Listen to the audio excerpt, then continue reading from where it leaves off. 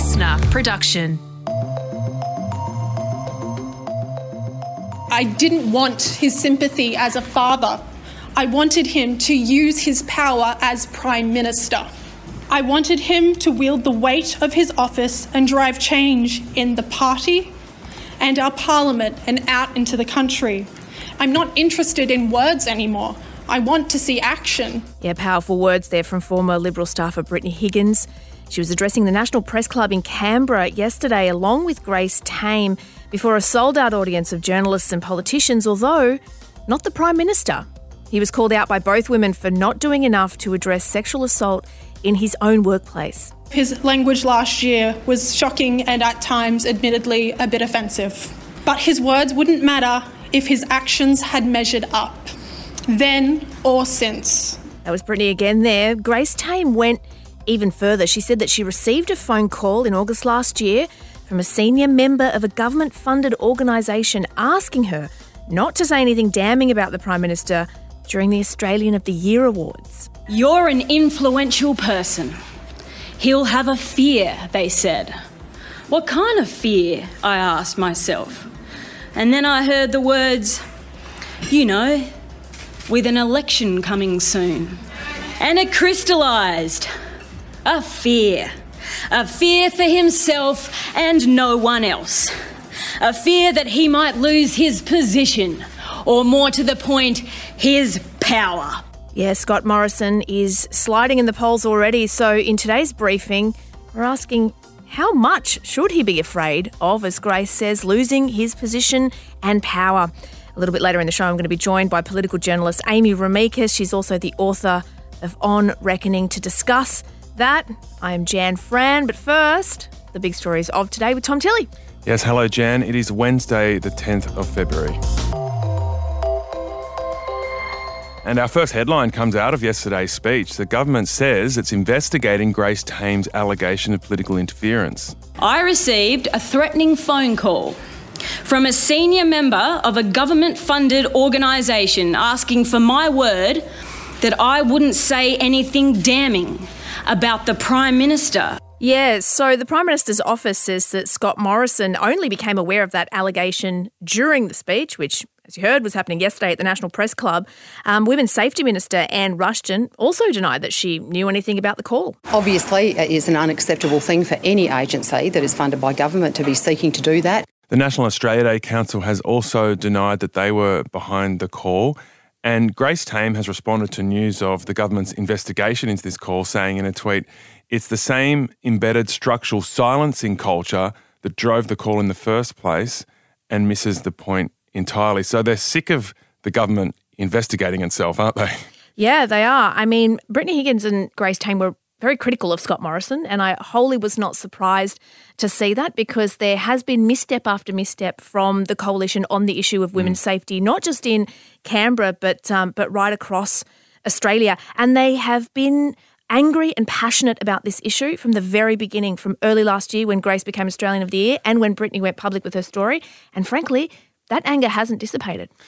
I don't think Scott Morrison needed to be so defensive about this back in the first place. That was his natural posture, to get on the back foot and then suddenly find some empathy when he spoke to his own family about it. But responding as a father is just like the baseline human response.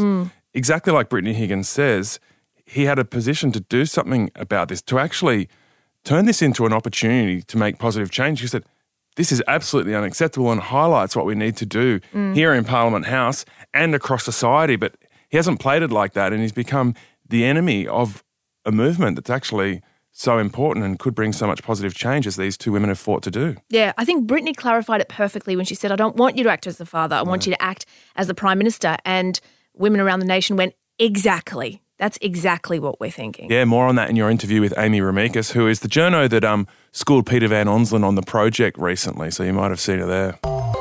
And staying in Canberra, and the federal government's contentious religious discrimination bill has passed through the House of Representatives. And this is in a vote that happened at 4 a.m. this morning.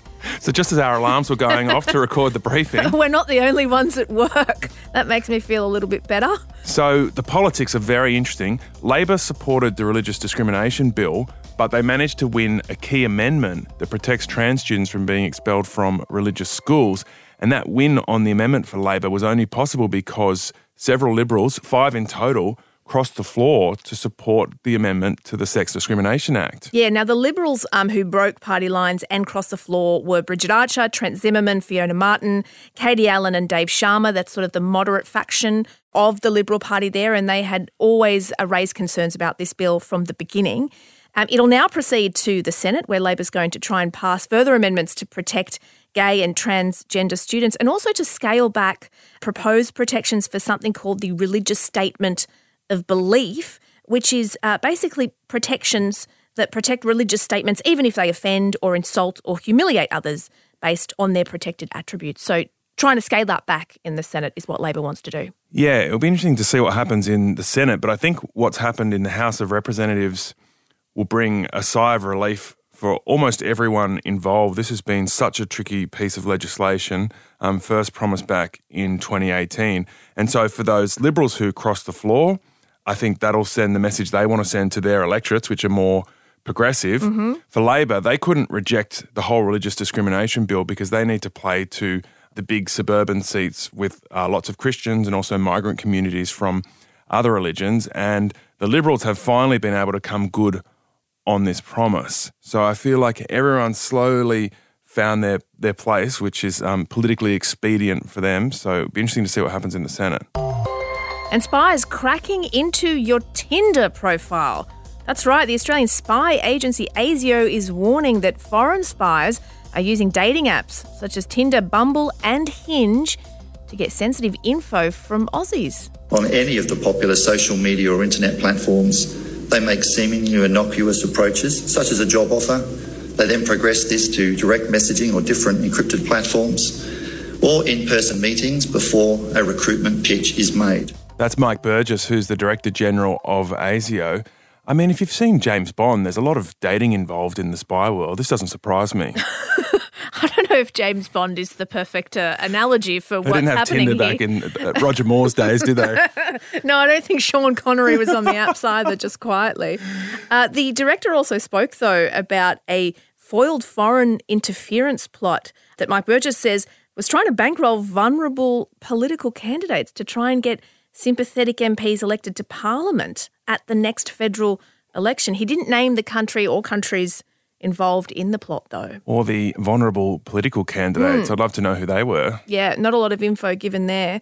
The other interesting thing is that he said that espionage and foreign interference has actually surpassed terrorism for the first time as the agency's primary concern. Yeah, well, that reminds me of the middle of last decade where all of these annual warnings from ASIO were all about Islamic extremists. So now we're hearing about spies cracking into your Tinder profile and foreign interference. Yeah, and what's also interesting is the increasing number of children, so those under 18, that are embracing extremism. So minors represented about 2 to 3% of counter-terrorism investigations just a few years ago, and now they make up 15%. Yeah, and also lots of fears about far-right radicalisation through these channels as well. And hey, there's some good news if you're into electric vehicles. Not so much if you're an Australian into electric vehicles, though. An Aussie electric vehicle startup called Tritium is setting up shop in the USA. So it's caught the attention of Joe Biden, the US president. He welcomed the news of this new plant from Tritium in Tennessee. It's going to make 30,000 electric vehicle fast chargers a year and create 500 jobs in America. This is great news for workers across the country, for an economy, and frankly, for the planet. So that was Joe Biden there. Here's Tritium CEO Jane Hunter. A seismic technology change is on foot here. Electric cars, vans, buses, aircrafts, boats. These are the future of transportation. Now, you might be wondering why this company has decided not to create a manufacturing plant in Australia. The short answer, this is according to Tritium, is that there's a real lack of government incentives. And they also point out that, sadly, Australia has one of the worst electric vehicle uptakes in the world. So why would they build a plant here? Yeah, they do have a smaller factory in Brisbane, but yeah, this larger factory would have been so great to have it here. Especially after our car manufacturing industry has been decimated over the last few decades. And it really casts a bit of shade on the government's pitch as a leader in jobs and innovation here in Australia. Yeah, just to give you a quick comparison, electric cars represent about 1.9% of the light vehicle market in Australia, whereas in the US, Joe Biden wants to set a very ambitious target for half of the new vehicles being sold in the US by 2030 to become electric or plug-in hybrids. That's huge. And a Canadian truck envoy protesting pandemic restrictions and mask mandates has cut off a vital trade route to the US, sparking fears of economic disruption. Yeah, the Canadian Prime Minister Justin Trudeau, though, says he's refusing to bow to pressure. We're going to continue to follow the science. We're going to continue to have Canadians' backs. We're going to continue to protect people's lives. So the convoy is blocking the Ambassador Bridge, which is the busiest land border connection in North America. It's responsible for nearly 30% of trade between the US and Canada. It connects the American city of Detroit, and then you go across the water to the Canadian city of Windsor, if you can get there. Yeah, so there is a trickle of traffic that can get through from the Canadian side, but the US to Canada route is completely cut off. Now, this so-called Freedom Convoy, it's what they're calling themselves, it's been around for over 2 weeks. It's caused massive disruptions in the Canadian capital, Ottawa, with truckers blocking roads and staging nightly protests. Yeah, and it's inspired a similar protest, although smaller, in Canberra. That's gone on for over a week now as well, and there are fears that the mostly peaceful protests so far could get ugly as they head into the weekend, and we know they got pretty ugly in Melbourne, these kinds of protests. Indeed. All right, let's head on over to Canberra with Guardian journalist Amy Ramikis to talk about those press club speeches.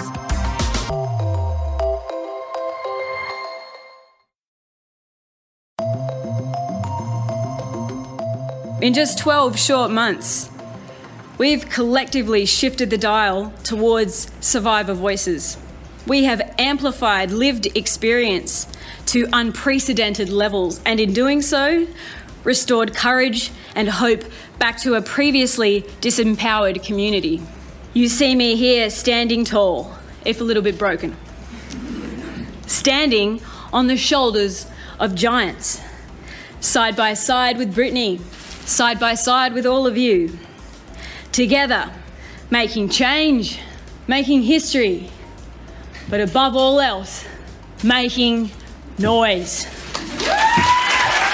Thank you! Powerful speeches from Grace Tame and Brittany Higgins at the National Press Club in Canberra. Let's talk a little bit about how it all went down yesterday. Amy Ramikis is a political journalist at The Guardian. She's also the author of On Reckoning, and she joins me now. Amy, what do you make of Grace and Brittany's speeches yesterday?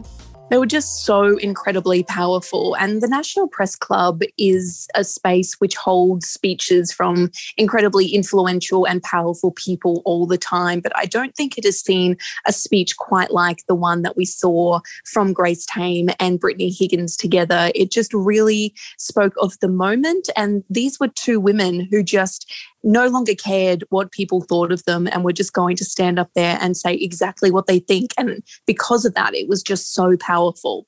Amy, lots of high-profile people speak at the National Press Club. Not a lot of people, though, speak to a full house or have a speech that's as highly anticipated. I mean, people want to hear from both of these women. They're profiled continuously, they're commented on, they're pulled apart. Why do you think that they have resonated in this way? I think it's because they have something to say that is so important, and they're going to keep saying it no matter how many people try to make them be quiet. And they can articulate that sort of anger and rage, but also just the desire for action just really, really well.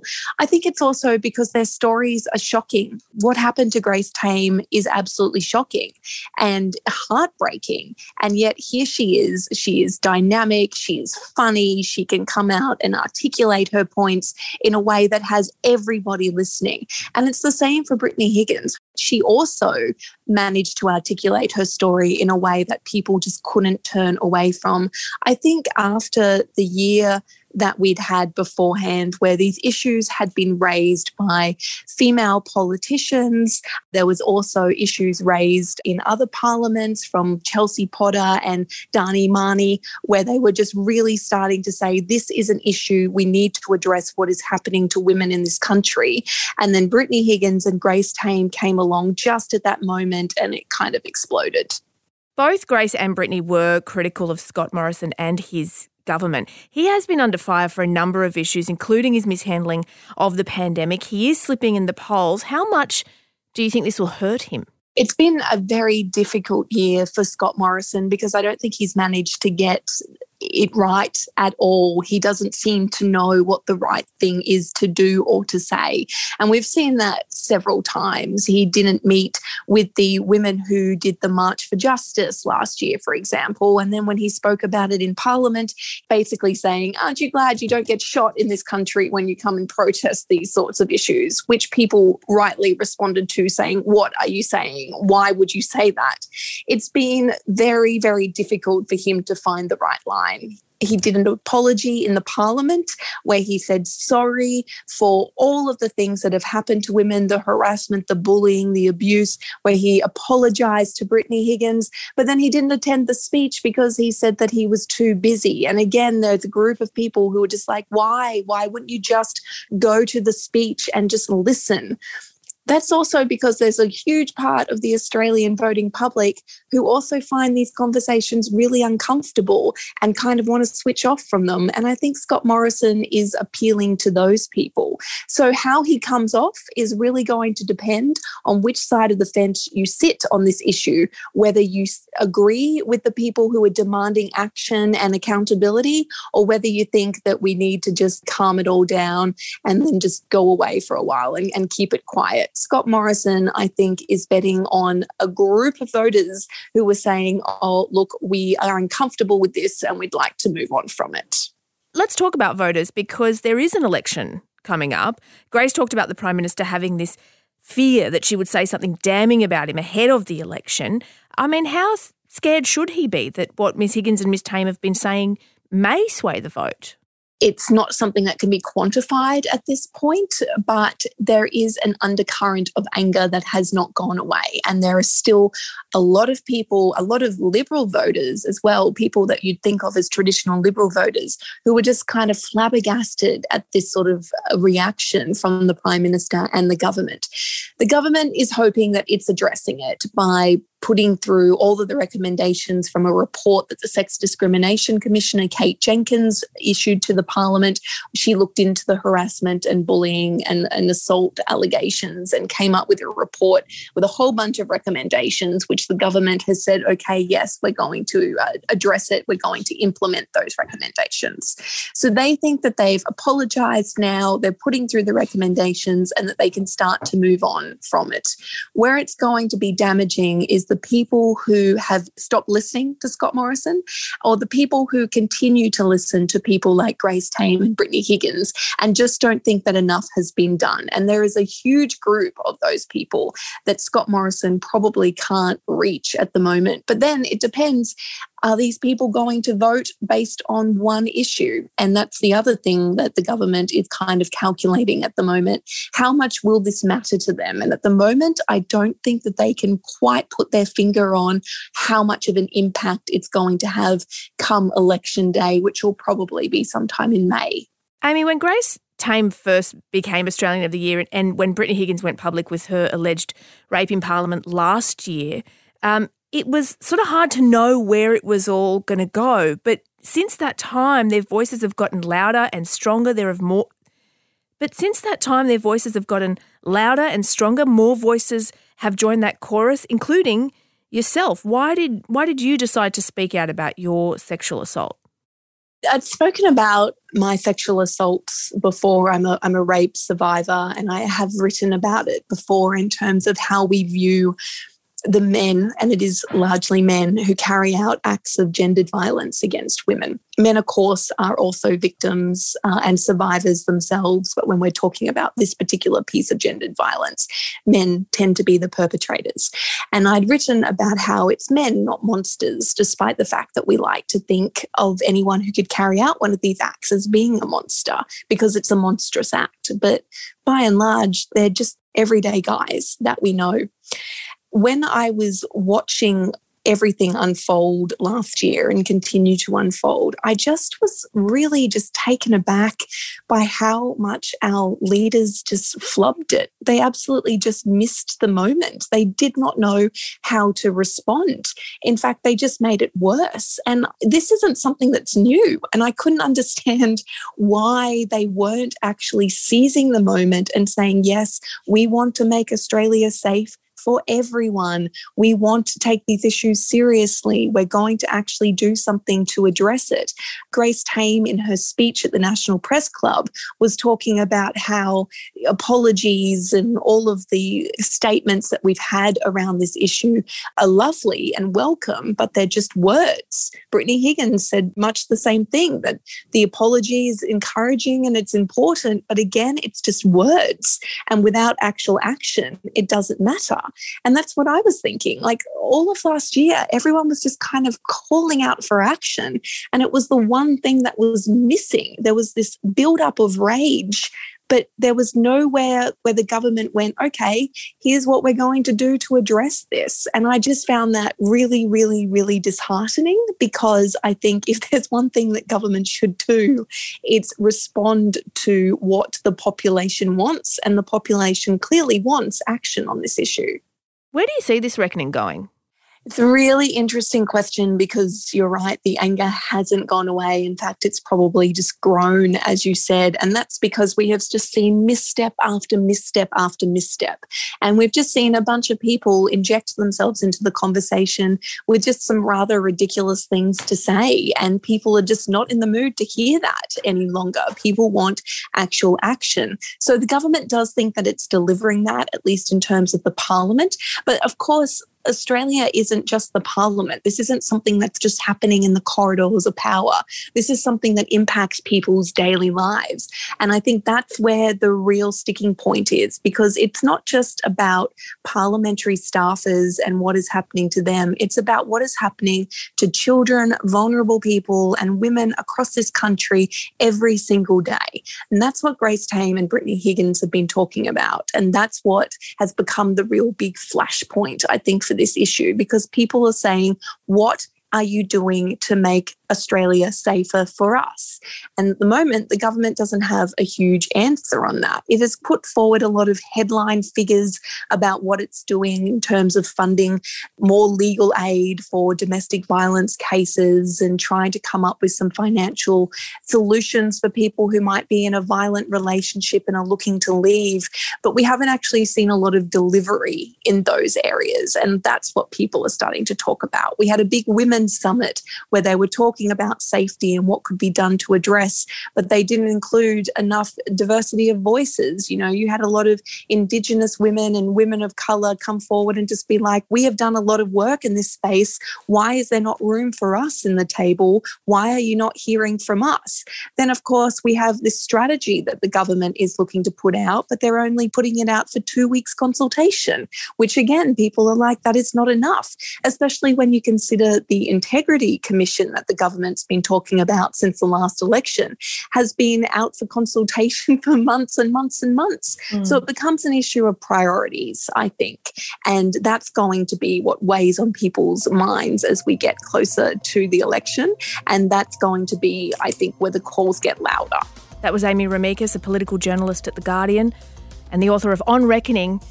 It's always hard to know, it's hard to predict elections, but certainly the issue of sexual assault, sexual harassment, not just in Canberra but right across Australia, I don't think anyone can call it a flash in the pan, that's for sure. I think it's been a massive issue in this past year, and I don't think it's going to go away. And how it'll sway the election, as Amy said, difficult to tell, and I don't think it's going to be going away. And that is the show for today. Tomorrow we are heading over to Canada to find out more about that convoy of truckers blocking roads in the Canadian capital, Ottawa. What are they doing and how long is it going to last?